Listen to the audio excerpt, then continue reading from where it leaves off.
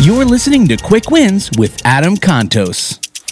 Dr. Henry Link, a psychologist from 1889 to 1952, said, "We generate fears while we sit. We overcome them by action."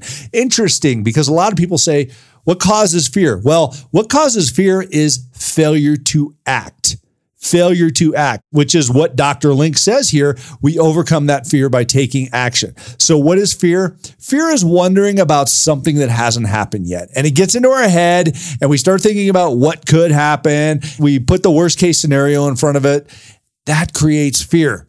The answer, action overcomes that fear. So next time you start to become afraid of something, take action and watch that fear go away. That's your quick win for the day. Thank you so much for joining us for this quick win. We release full podcast episodes on Wednesdays and quick wins every other Friday.